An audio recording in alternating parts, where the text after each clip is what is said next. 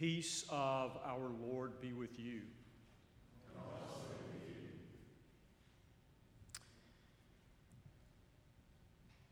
This coming Thursday, January the 6th, will be for the church throughout the world that day which we have known since the 4th century as Epiphany, the day the church celebrates the arrival of those gift-bearing strangers who came from afar by the light of a star, their visit a sign that the Jewish child Jesus was God's gift to all the world, even the most far-flung Gentiles from the most unknown lands. The universal embrace of God embodied in those whom we have come to call the Magi.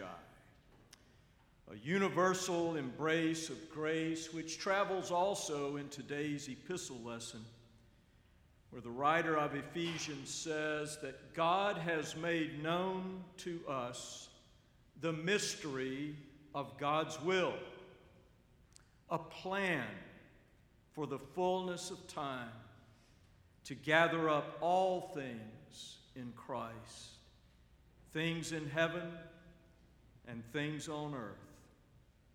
What Acts 3:21 calls the universal restoration of all creation.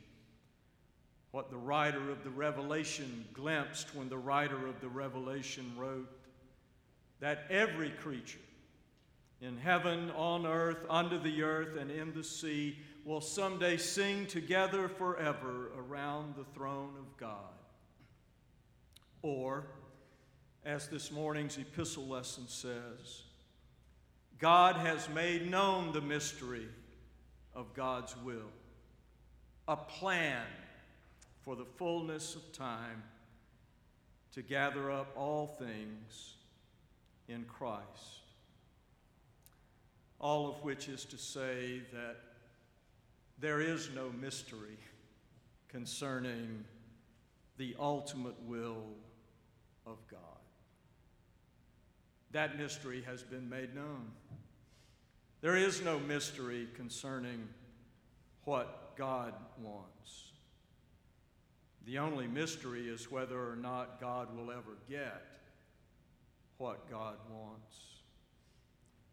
We pray every Sunday morning with churches throughout the world for God's will to be done on earth as it is in heaven.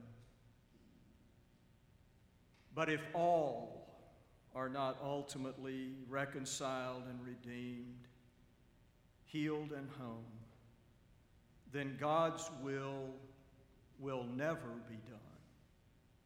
Not only on earth, but also in, of all places, heaven. I have so many friends and loved ones who believe that God's will is always done on earth, sincerely, seriously, genuinely assigning everything from a convenient parking place to a good business deal to the plan and will of God, but who cannot bear the thought that the will and plan of God, the ultimate will and plan of God, will ultimately, eventually, eternally come to pass. I cannot speak for you, but as for me, I believe that eventually, ultimately, eternally, no matter how long it takes, God will get what God wants, which is every soul who ever lived, healed, and home with God.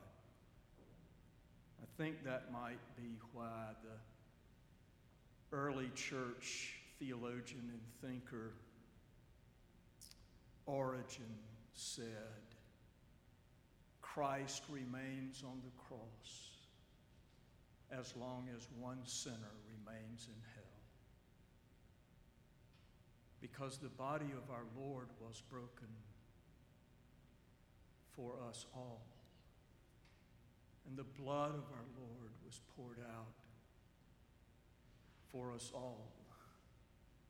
And the will and plan of God is that all things will be gathered up in the cosmic and universal Christ. I believe that eventually, ultimately, eternally, no matter how long it takes, God will get what God wants. Because I believe that this is God's world. And in God's world, God gets the last word. And if the last word said is going to be God's, then the last thing done is going to be good for every soul who ever lived. Because in God's world, all is not fully well for anyone until all is finally well for everyone.